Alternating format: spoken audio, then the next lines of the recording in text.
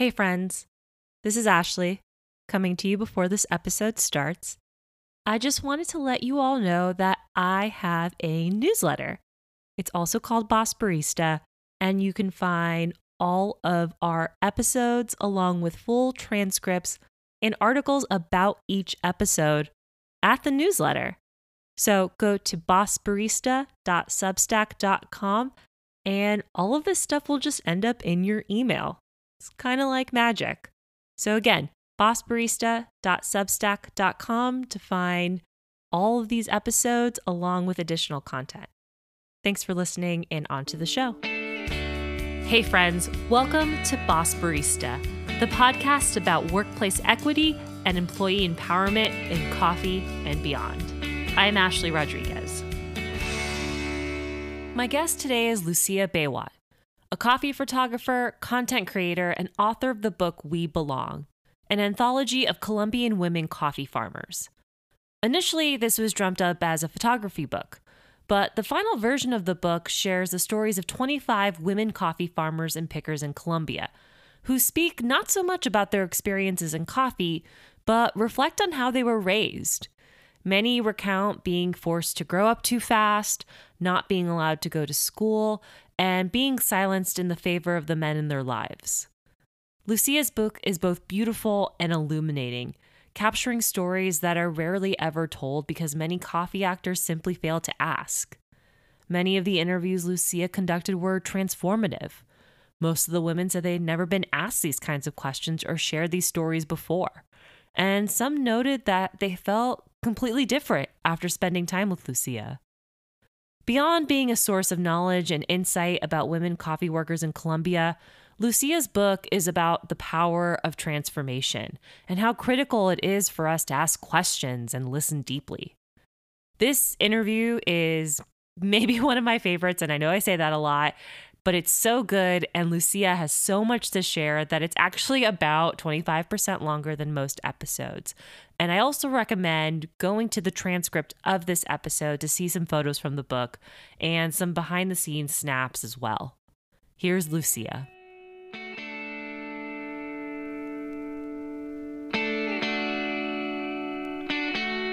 I was wondering if you could start by introducing yourself. Sure. So my name is Lucia Bawot. I do have a funny last name because I got married with an American guy and I was not forced to take on his last name, but I took it as an opportunity to kind of give myself an artistic name and a name that no one else had because his last name is not a common last name. It's actually like a Polish word that got mistyped when one of his great-grandfathers were coming into the US. But yeah, I'm a Colombian creator. That's how I like to call myself. And I was born and raised in Colombia, in Quindío, which is the tiniest state in Colombia and is traditionally known for coffee.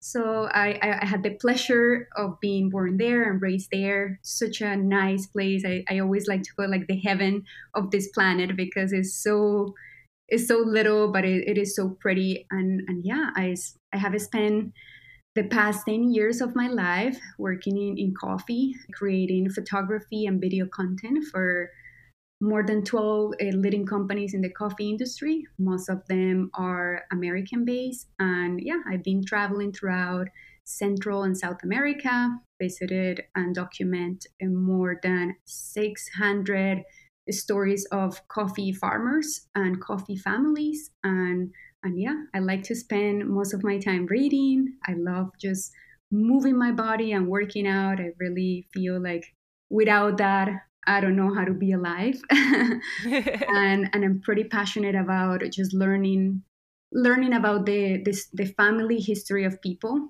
and about languages. I find those two so connected to who I am. I left Colombia when I was 16 years old and moved to China. And then I moved to Argentina to become a professional photographer, and now I'm here in the US. So I always had issues with this concept of belonging. I always felt so detached from my culture, from my country. I always felt like I didn't belong anywhere. So that is been my quest, trying to find where I belong and how to finally answer that question for myself. So that's who I am.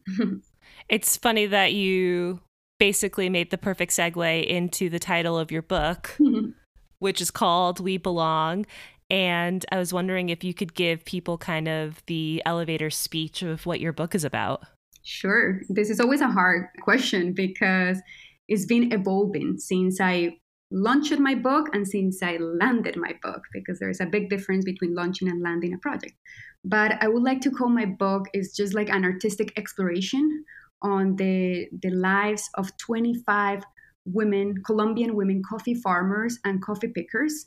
This book is divided in 7 chapters, and each chapter has from 3 to 4 stories where we explore their lives through this humanistic approach, and we learn about what they do, where they come from, where their dreams are, their struggles are, and the photography is pretty intimate, and the texts are pretty straightforward, but also poetic. And yeah, I think that's what my book is about. Like across the pages, basically, you're gonna like travel from one human struggle to the other one, but then you also have this human flourishing, as I like to call it, which is something we all human experience. So I think that's what my book is about, and it's a book that there's no other book like mine, and it's not to call myself like a innovative person, but it's because we need more of this in coffee that I feel this book is so unique. So that is what my book is about. I was wondering, did you grow up with coffee in your life? And I know the answer to this, but I want to hear you talk about it.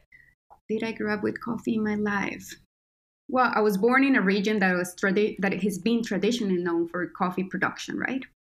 But funny enough, I knew on my mother's side of the family, I had a lot of connections to coffee.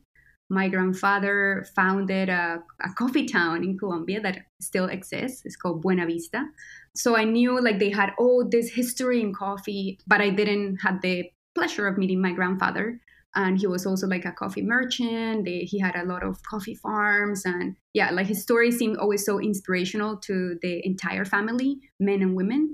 And also I knew my grandmother was also from a coffee region in Colombia. So in that sense, you could say, yes, coffee was part of who I was. But really, for me, I didn't feel like a lot of connection to coffee. In my household, we didn't really drink coffee or value coffee. We didn't know much about coffee. So I will say I didn't grow up knowing about coffee. In fact, the first time I went to a coffee farm was when I was 21 years old in El Salvador. Oh, wow. And where I'm from, the Quindío is like the tiniest little region in Colombia. So you can go to a farm, like from my home where I grew up, is 20 minutes to go to a coffee farm, but I never went to a coffee farm. So yeah, it is pretty funny. I was like embedded inside this coffee region, but I never got to explore coffee until I was 21. What made you want to write this book? You mentioned that this book ended up evolving and taking on a different shape than maybe you had originally planned. So I'm wondering, when you first proposed the book We Belong, which I'm sure wasn't even called We Belong when you first proposed it, what were you thinking about? So that was back in 2019. I was still living in Colombia, in my hometown. And I was feeling so frustrated with the coffee industry, so frustrated and upset. Because at that point, I had been working in the coffee industry for 8 years, but still I felt like an outsider. I felt like I was never gonna get granted the key to belonging to the coffee industry just because I was a photographer and just because I was a content creator. So no one in the coffee industry saw me as a coffee person. And that really, really made me upset, because throughout these years, I've become so passionate about coffee, even more than photography. Photography now is like an excuse to me, but coffee is really what I strive for, and I just love learning more. So I've taken the time to learn about. I've taken like barista courses, I've taken copying classes, I've taken sustainability courses. So I really spent a lot of my time learning, but still I wasn't called a coffee person. So rather than taking that frustration and feeling so upset and say, you know what, I'm just going to leave the coffee industry, I was like, I guess I cannot wait anymore. I have to find my own path and my own platform to speak up and to tell my opinion, to share my opinion, and to show through my lens what I think and I value about the coffee industry. So I think like that is really the drive that took me in this path of making a book about women coffee farmers. And also when I had this like frustration and I was like, I really feel I need to create something on my own, and it has to be something connected to my expertise and my language, which is photography. I started just going through my portfolio, just trying to see like what is the best way to approach, or what is the best topic to talk about in a book or to document. And I realized that most of the stories that I have documented, photographed, were stories of men, coffee farmers. And the women were in some of the photos. They were in like family portraits. They were in photos in the kitchen, but they were not the ones telling the stories. It was always men telling the stories, and they were the protagonists of the stories. So I am a big believer that stories are the narrative of our culture. And I felt like as a woman, as a Latina, and as a woman working in coffee, it was my responsibility to change that and to start telling the new stories and shifting this paradigm of what coffee farming is, right? So that's really when I decided to make a book about Colombian women coffee farmers and coffee pickers. And the funny thing is like the book has been called We Belong since day one. And I have no idea how this name came to my mind. It was kind of magical. I remember when I decided, okay, I'm going to make a book, and I saw this idea just being it was huge in my mind. I was like, this is going to take me years to make. But it's something that I was really sure of is it was going to be named We Belong. And I remember when I started like structuring the book and creating the content with my team, we had a kind of like a discussion because they were not so sure about the name. They told me, I don't know if We Belong is the right name for the book. And I was like, you guys can change anything about my book. You can tell me that this photo doesn't fit or that this story has to be rewritten, but you cannot change the name of this book. It is We Belong. So I don't know how this name came to me, but now that I've finished the book, that I had some months after it's been published, I feel the name couldn't fit the book in a better way. Yeah, especially considering what you said earlier about trying to find your place in the coffee industry. Yeah. And one of the things that we were saying before we started recording is that it's interesting how stories that don't start out as autobiographical end up becoming deeply autobiographical. And in the introduction of this book, you talk about your grandmother, and you talk about this idea of her being the protagonist of her own story. Mm-hmm. And that theme flows throughout the entire book. And I was wondering if you could maybe speak more to this idea of the protagonist, of women being the central figures, being the main characters of the story. Because just to give folks a couple of like really quick facts, Mm-hmm. I feel like these are things that have maybe been shared on Boss Barista before, but something like 70% of the labor done on coffee farms are done by women. Mm-hmm. And oftentimes that gets ignored because maybe they're not the landholders, maybe they're not the ones making the financial transactions. Mm-hmm. And also just because of patriarchy, of the way that we've been conditioned to tell stories and the way that we've been conditioned to center the narratives of men over necessarily the stories of women, Yeah. who often become the secondary characters, like you were saying. In photography, sometimes they end up being the person in the family photo or the person in the kitchen, but they're not the person telling the story. So how did you really think about putting women as the protagonists of their story? And furthermore, how did you see that with your own grandmother? As you were saying, like there's so much data that back all this up, and so many studies that put so much pressure on women. And I feel like that's good to a certain extent, like knowing that, because it's not only about knowing that most female coffee farmers are doing most of the labor in the farms, but on top of this, they're also taking care of the children, taking care of the house, cooking for the for the workers, sorry. But we don't see this as part of being a coffee farmer. It's separated, right? Right. We don't see that as labor. Exactly. It's like, oh, that's what women do in farms. So that's one part of the story. And the other part is like, I feel like they're betting on women for the future of the coffee industry. And you read this everywhere. It's like, if we give the power to female coffee farmers, if they're the ones being in the decision-making roles, we could like grow the coffee industry, because it's been shown that they know how to maintain a family. They will reinvest in the farm. But I do feel this is a lot of pressure to put on women coffee farmers, because they haven't been exposed to a lot of the trainings. They haven't been exposed to the real like markets where you sell coffee, where you negotiate. So for me, why it was important to publish a book where women coffee farmers were the protagonists is because we haven't even heard their stories. We don't even know who they are. We don't even know what they want. We don't even know how they feel. So how can we as a coffee industry like design women coffee projects and put all this pressure on women coffee farmers if we don't even know who they are? So for me, I think that is the starting point, knowing who these humans are, because that's the only way that then we could work with them to build projects that are focusing on what they need. So yeah, for me, like that really was one of the goals behind this book, and why I thought it was really important for women to be the protagonists of this book. Yeah, I want to jump in because I want to talk about your grandmother maybe separately from this, even though it's related to this question. But I think you're absolutely right to pull that idea of data out, because you're right. There's all this data that says like if we reinvest in women-owned farms, they can do all these things because we know X, Y, and Z. And that's great. That's good information to know. But I think something that you do talk about in your book is that the data is really limiting because it kind of lumps everybody together. And like you were saying, it doesn't consider the humanity of the people that we're talking about. We're lumping in groups of people without asking them, what do you need? And also treating people as individuals. Exactly. I feel, I totally agree with you. I feel like a lot of how we approach the supply chain is we know better than them, and we know what they need, and we're hiring experts and they're telling us all this data.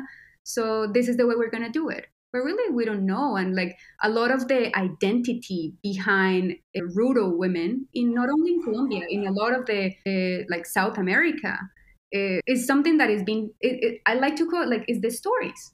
That is the narrative of our culture. And we're really in a point where we need to know first what they believe in, the stories they've heard, and their stories they're passing on to their children, to be able to say, are you sure this is the story you want to keep telling yourself? So yeah, I completely agree with you. So in the introduction, you talk a lot about your grandmother. And one of the quotes that I wrote down is, my grandmother's stories and my inability to truly see her. It seems like that really fueled your approach to this book. Obviously, we're talking about these big macro ideas of how data is interpreted, how we make decisions in coffee based on this, like we think we know better when we look at other actors in the supply chain.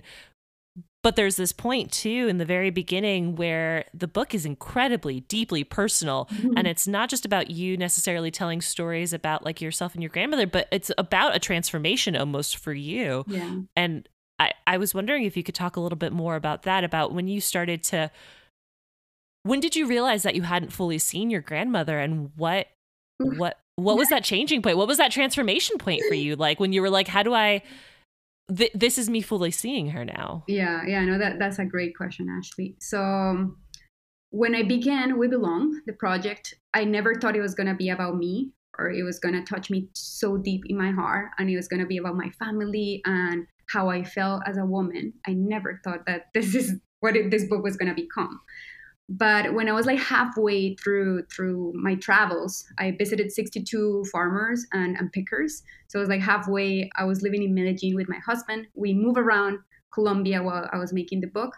So I took some time halfway just to sit down and basically digest all the interviews, because at that point, the book was not going to have any text. It was going to be just a photography book, like a pure photography book, only photos.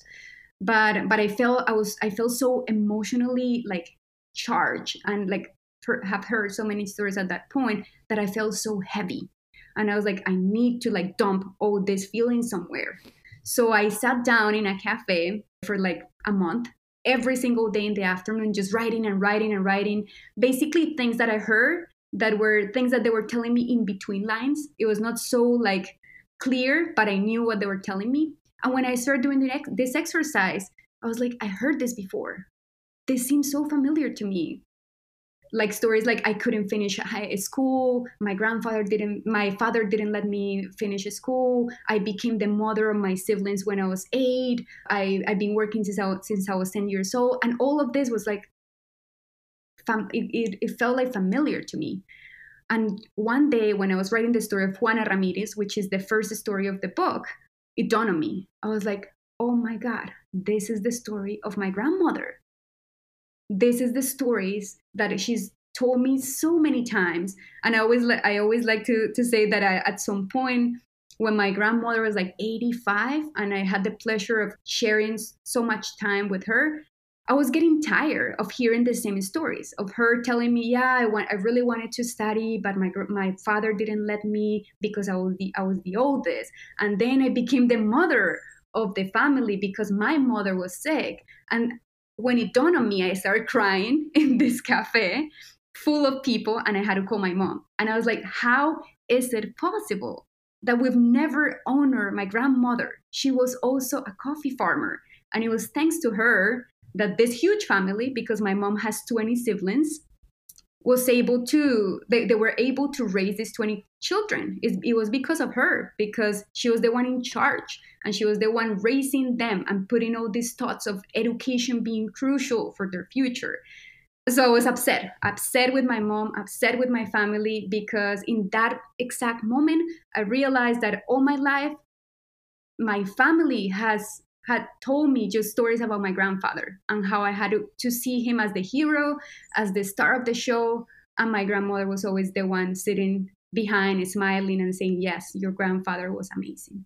So that's really when it happened. And that really shook me, because at that time I had a structure for the book.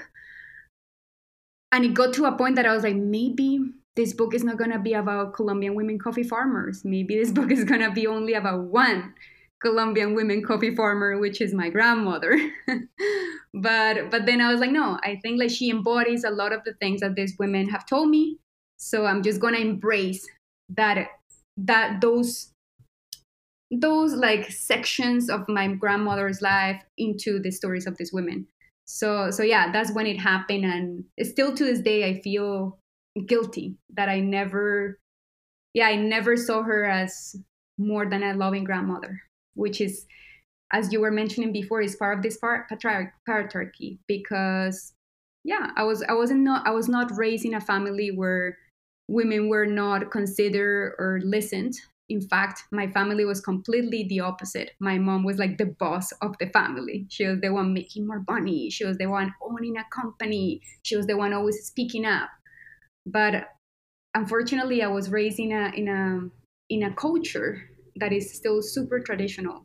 So you have all these preconceived notions that they're unconscious. So yeah, that's when this transformative feeling began. I was like, first I need to relearn who I am as a woman. First I need to dig on these feminine roots in my own family to be able to write this book and to be able to listen to these women how they deserve to be listened to. Speaking of listening to the women that you interviewed, I found it so mind-blowing. At one point you mentioned in the book that you're not a writer and that you didn't intend for this to be a book that had stories in it, but every single person that you photograph has a story, has details that you heard from them or quotes that you heard from them, and they're both deeply personal on kind of both ends, on the details that these women graciously provide, but also on your end. Like, I found myself being really moved from moments when you were like, I spoke to this woman in Spanish, but she told me that she didn't speak Spanish very well because she speaks an indigenous language, and I presumed that incorrectly that we would speak the same language. Or when you were trying to build trust in certain situations, how that looked. Or even like the first interview that you did, you mentioned like feeling nervous, and the woman that you interviewed just kept talking and making that easy for you. So I was wondering for you, what was that interviewing process like, and how did you try to build connection and trust, because as a person who's interviewed a lot of people, I still don't know the answer to that. And I still find myself being really humbled every time I interview somebody. Yeah. But I find that experience of interviewing to be probably the most electrifying experience I've ever had the honor to feel.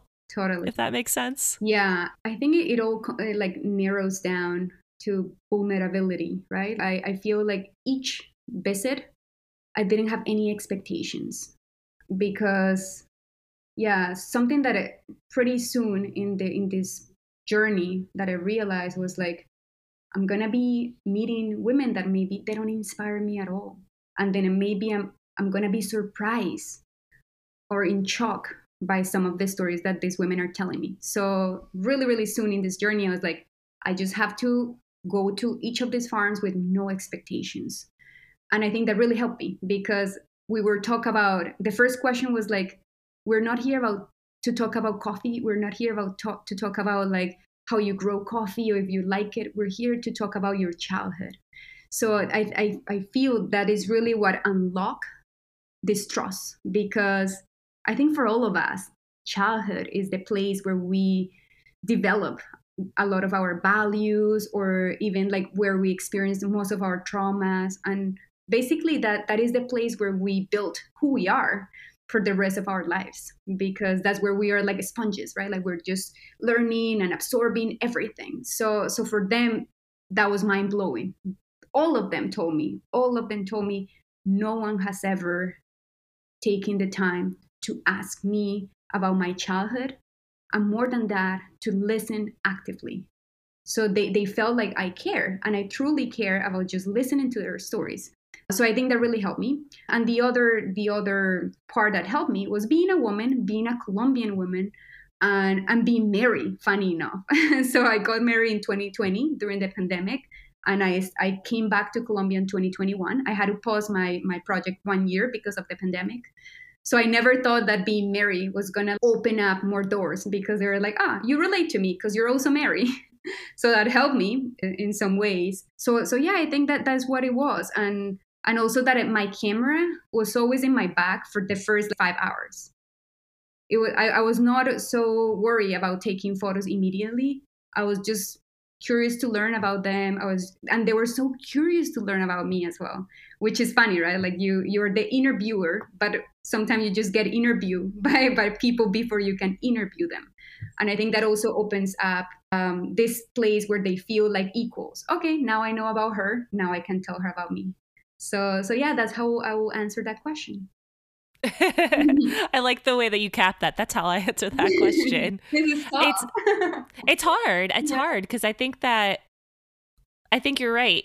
There's this assumption that when you're the interviewer that you're the person asking questions, but you're really making space for vulnerability. You're making space for really deep and pointed questions, which is why I love interviewing. It's like the opposite of small talk, which feels, surface level, or you're trying to be polite, or you're trying to, I don't know, create common ground in a way that maybe feels comfortable. But being vulnerable and interviewing is like the opposite of that, because you're uncovering things or maybe asking questions that nobody has ever asked another person.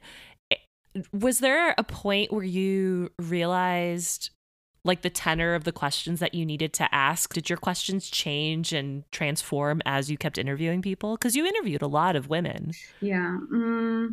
So I never been scared of asking questions. And this is something that I will have to thank my mom. She's always told me, like, asking questions is for brave people. Ask questions. The worst that can happen is they tell you, I'm not going to answer it, or I don't want to talk about it.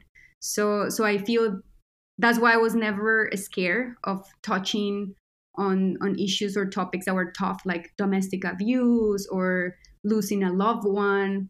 And it's because we all gone through stuff like this. I've lost loved ones. I was born in Colombia, so I was also touched by violence. So yeah, I feel that helped me a lot. And they didn't feel like I was trying to dig or to take advantage. It was more like, no, she's genuinely trying to learn and genuinely asking because she wants to hear what we have to say. Was there any story or anything that somebody told you that, I don't want to say that you still think about today, because I have to imagine that you think about everybody's stories in different ways, but I wonder if there was anything that shook you more than you expected? I think two things, and I think this is something I heard from many of them. It's not a particular story, and the first one is this idea of not feeling enough and not feeling worth it. I heard so many times during these travels from different women that they had such low self-esteem, and they were always telling me like, no, I really don't know how to answer this question, or I don't want to be photographed, I don't like the way I look so ugly, or no, I don't want to be the one in charge of the finances of the farm, because what do I know? Like my husband is going to do it better. For me, that's really something that I still to this day I think about, because this is also a struggle of mine, and I think a struggle of most women. We always feel that we are incapable, that we are inferior, and it's because basically that is the foundation stories that our culture like show, that the women are weak, women are inferior, we're not capable of doing the same things that men do. So that's the first one. And the second one is this idea that these women have gone through so many traumatic experiences, and they've never had the chance to even put sound and cadence to those experiences. So in almost like half of the interviews I did, I always receive comments like, this is the first time I'm telling this. This is the first time I'm sharing this. Oh my God, I feel so light. I feel like I was carrying like a heavy thing in my back, and finally I put it down. So this is like related completely to mental health. And I being a survivor of depression, of severe depression, and I never, or it was not something I thought it was gonna be shown through these interviews. Like my biggest fear, mental health, my biggest like monster that chased me for so many years was gonna come into this project. So yeah, those two things, mental health and low self-esteem. And yeah, that's when, as I mentioned to you before, that's when you realize that no matter who we are, where we're from, what we do, what our like work or profession is, we're all being touched by human struggles. We're all being, that is like the universal, like the common ground. We suffer, but we also flourish, but we also have the same dreams. We just want to get better. We want to accomplish things. So yeah, I think those two topics are topics that still to this day I cannot stop thinking about them. I feel like for the fact that there's so many photos in this book, we haven't talked about the photos as much, and I want to go back to that, because I think something that you said, that like some of these women didn't feel like they were worthy of being photographed, or they were hesitant about the way that they looked. Mm-hmm. How did you approach photographing people? Because that feels like a completely different, intimate process. Yeah. So the way I did it, funny enough, you have to start with like a conversation. So you start without having a camera, but that is part of the photographic process. It's talking. So I will say like most photographers were also interviewers, because if you see a photographer that immediately pulls out the camera and like starts shooting, like they don't know what they're doing. Like you first have to learn about the subject you're gonna photograph. So for me, like that is like a key part of this photographic process. So that really like puts these women in like a more comfortable situation. The second thing is I will never start with photos that are posed. I will always start with exploring their houses, the places they like in the farm, and just taking photos of things, not them. So they feel like, okay, she wants to learn about what, like how my kitchen looks, or she wants to see my family photo album. So that immediately detach this idea of like photography is only about you posing in front of me. And also telling them how important this is, telling them like this is your platform to not only talk, but to be listened to. So you have the responsibility to share in the most genuine way who you are, because who you are is also related to a lot of the women behind that are not going to be part of this project. So I think that really helped. They knew, oh my god, I'm the like the advocate here. I'm the one like showing who Colombian women coffee farmers are. And then I feel just being playful, that is part of being a photographer as well, feeling like letting people just play around, be goofy. For me, that really helps. It's like photography is not about looking pretty. Photography is not about looking perfect, because there's not such a thing. Photography, and when you really capture a photo that tells a story, is because you captured the soul of that person. So I told him, you guys have to detach from this idea of I want to look a certain way. No, you have to show who you are inside in these photos. That's what I want from this photographic process. So for me, that's the way I work with these women. And at the end, they want to be photographed because they feel important. They feel, finally, I'm having an opportunity to be listened, and I feel I'm the protagonist. So, okay, I'll do it. Maybe it's tough, but I will do it. And by the end of each of the visits, they will tell me, Lucia, can you wait a minute? I want to put on some lipstick, or I want to fix my hair, or I want to change my clothes because I want to look a certain way. And that's fun. That's fun to see that just by approaching someone, listening to their story, telling them what you want to do and why you want to do it, immediately that shifts their mindset. And they're like, okay, I think I can do it, but I want to do it in my own terms. And I love that, because at the end, the subject has the power. It's not the photographer, it's the subject that has the power. I love that. I love that idea of giving the subject the power, because I think that just ties into all of the themes of your book about making women the protagonist, hearing their stories. And I think one of the things that really touched me in this book, and you kind of hit on it a little bit, is the idea of transformation and change. Mm-hmm. How often the stories that you tell aren't static stories. They're not like, this is this person and this is what they do. Mm-hmm. They're stories that move and that reflect, I was in this place at one point in my life, and now I'm here. And these are the lessons that I've learned along the way, which, as I look at the book again, and these snippets are maybe, between 200 and 600 words, mm-hmm. you capture so much movement. Thank you. And I think that that's part of, I don't know if destigmatizing is the right word, but mm-hmm. kind of removing this idea of women as a statistic, as a data point, mm-hmm. as we see this data, so we're going to do X, Y, and Z, because that's static. That just stays in one place, versus the stories that you tell are stories of transformation and change. And I wonder if that was always obvious, or did that come as you were writing? I think so, because like when you decide to embark in such a huge project, that by the end of the project, you have to change, right? And I've changed so much. And the book, like what I thought of, like the book was going to look like, changed tremendously.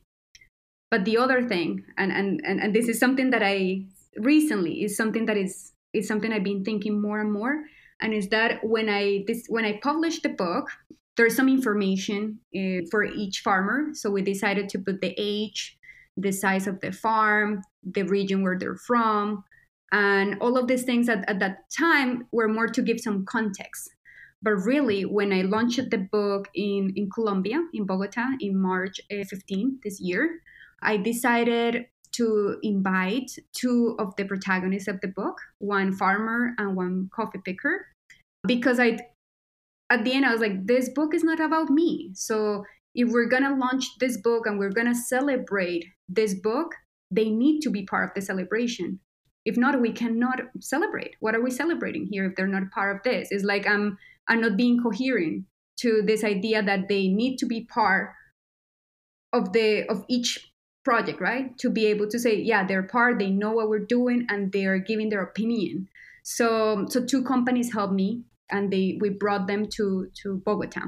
And why I'm telling you this story is because the coffee picker that came to the event, she's Cristina Alvarez. She's in the book. She was one of the youngest women that I interview and photograph. when I interviewed her, the whole time she kept telling me, I'm scared to talk to you. You seem way more educated than I am. I don't think what I have to say is important. And I kept telling her, no, it's not about the way you speak. I'm interested and curious about your story. Your story is as important as mine.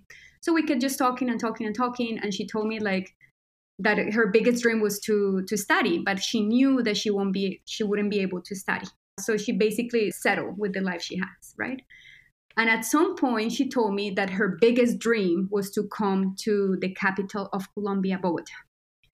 So she was right there in Bogota, sitting across from me in this cafe full of people ready to listen to what she had to say, because we had a Q&A session during the book launch event where people got to ask these women whatever they wanted to ask. This woman, sorry. And she told me at the end of the event, Lucia, I don't know what I'm going to do now. And I was like, what do you mean? And she told me, well, I just achieved my biggest dream, the only dream I had, which was to come to Bogota. So what am I going to do now? And I was kind of like speechless for a little. I was like, what am I supposed to tell her? And I was like, you know what? Let's open the book. Let's go to your story and let's read it again. You're not the same woman I photographed. You're not the same woman I interview. And you're not the same woman from this story. This is Christina from last year. And you can see it because your age changed. What you're saying here has changed. And this whole like story, long story, is just to tell you that the stories of this book, all these women are now different. And they're now different because their story has been read by so many people. They not only have voices now, but their voices are being heard. And they're realizing that they can dream bigger, that they don't have to settle with the life they have, that they don't have to settle with the way they thought about themselves, but that they can change. So yeah, I feel this book could be written today again, and all these stories will be different. And that's the beautiful thing about the artistic, like the creating from an artistic approach, because that just lets you touch on things that otherwise you wouldn't be able to, right? So yeah, I feel like, and I've been getting so many comments from like agronomists that travel with me, from people from companies that supported my work, telling me like, I don't know what you did when you went there, but this women seems different. They're talking in a different way. And I keep in touch with them, and they keep telling me like, you coming here really changed how I feel about myself, because we send the photos back, because a lot of them have had the chance to look at the book. And when they see themselves there, they're like, no, I'm different now. I feel different now. And for me, that's the biggest gift from this book.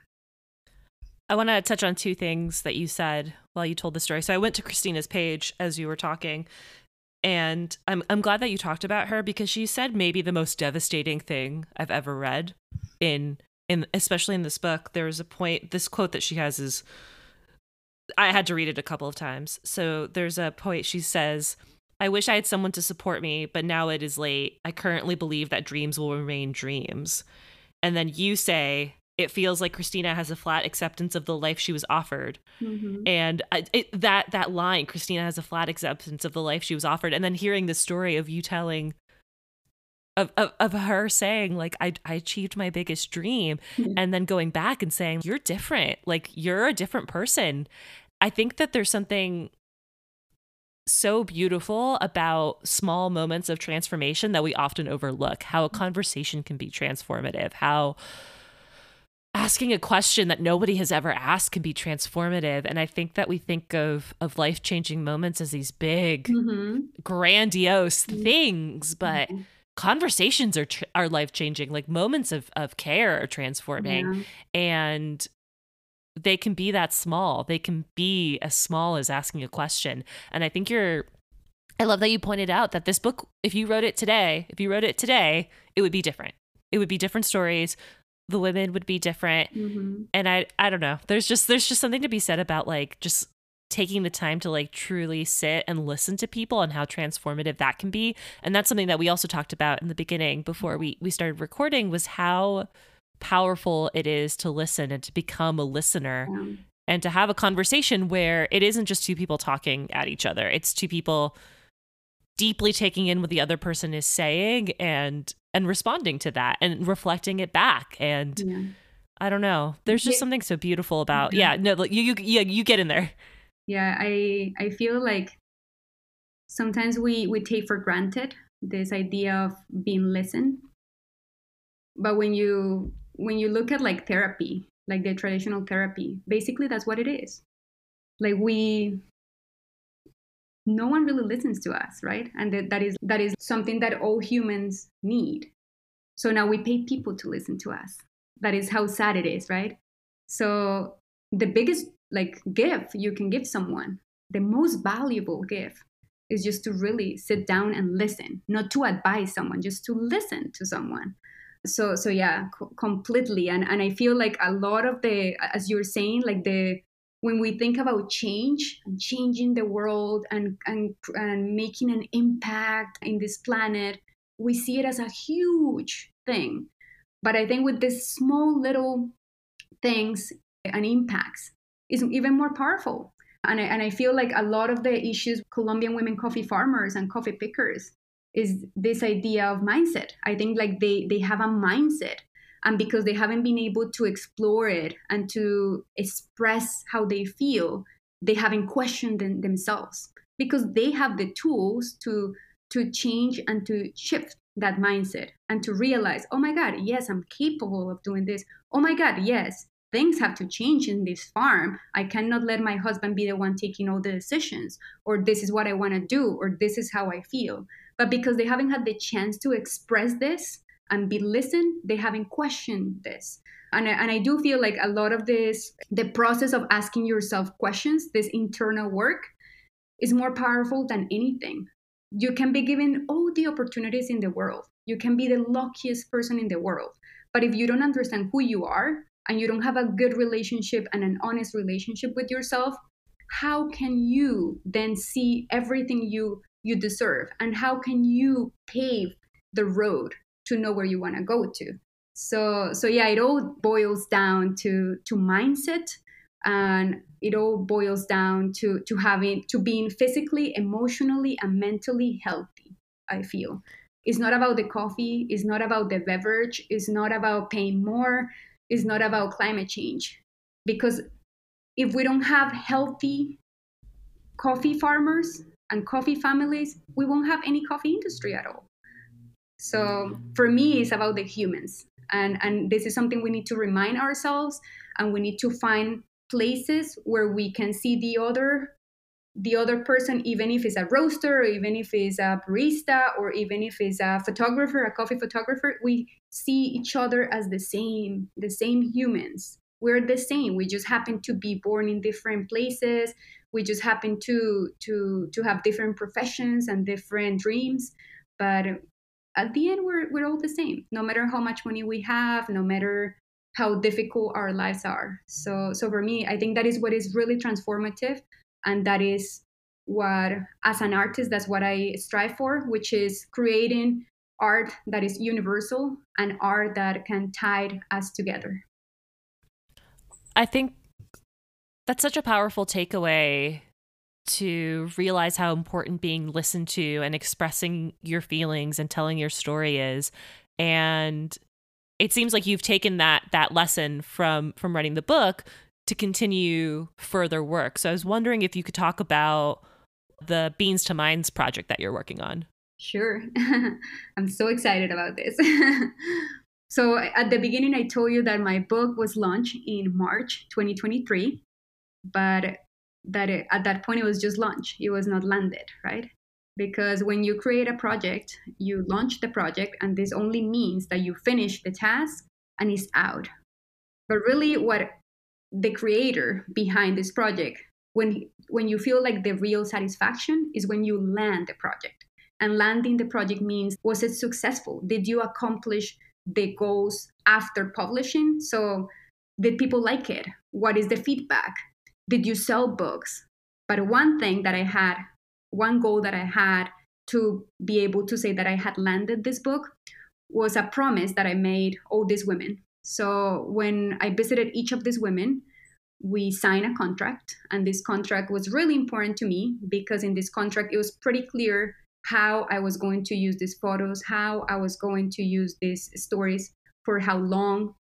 And the other thing is I committed to donating a percentage of the proceeds from the book sales, and that I was going to give it back to them at some point after publishing the book. I think most of them forgot about that, because the reality is when companies go to coffee producing countries to create content, they often say, yeah, you're going to become famous. That's why we need your photo. This is the way that we're going to sell more coffee. So they often see this idea of taking photos like, this is just fake. We know that we're getting nothing out of this. So I think all of them forgot about it, but it was something in my mind, constantly in my mind. Okay, what am I going to do? So what I decided to do is that all my book launches, which were 4 events, I collected all the earnings from the book sales to donate it back to them. So each of the book launches were really important to me, because that's really when I got to talk about the book and receive feedback immediately. So in all of these book launches, I mentioned the mental health part and how I thought it was really crazy that maybe there are a few companies, but most coffee companies haven't invested in mental health for their farmers. And I thought that this could be a transformative tool. And this could be like really where, if you want farmers to change their mindset, to understand that this is bigger, to be more open to new ideas, it all narrows down to mental health. So because I'm a big believer that you cannot wait for things to be done, and I cannot wait for companies to do something about it, I was going to do it myself.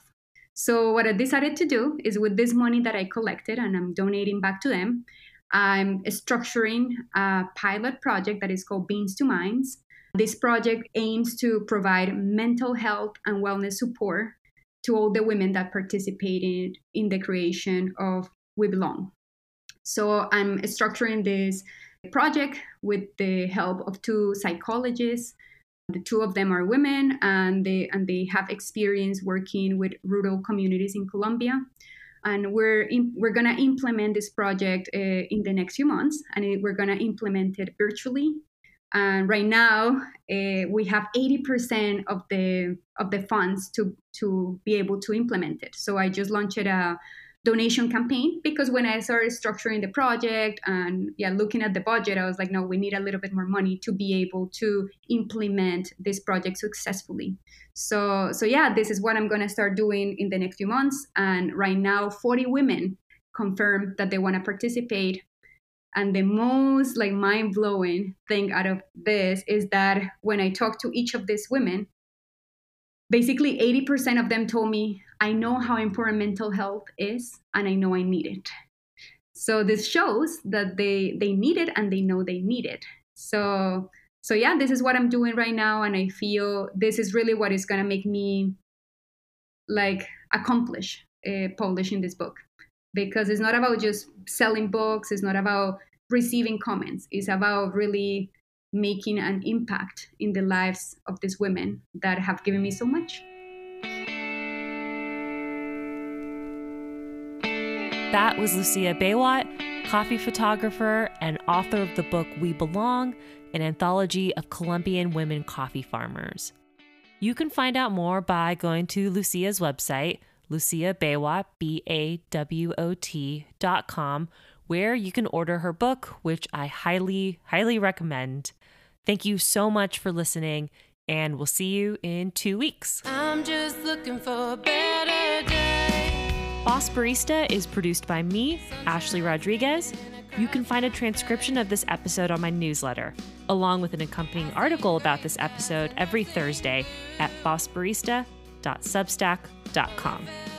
To support the show, you can visit www.patreon.com/bossbarista.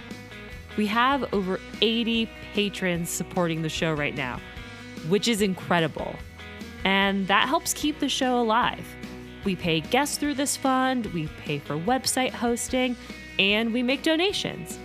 Half of our patron donations are currently pledged to 5 different nonprofits, each at $50 a month. Asada's Daughters, the Loveland Foundation, the Native American Rights Fund, the Grocery Run Club, and the Chicago Community Bond Fund.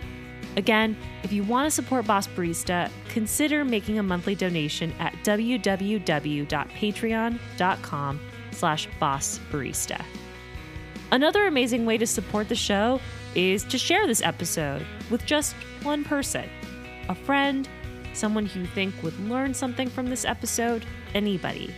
Sharing on social media is also a huge help, along with giving us a 5-star review on Apple iTunes. As a small production, these things matter a lot.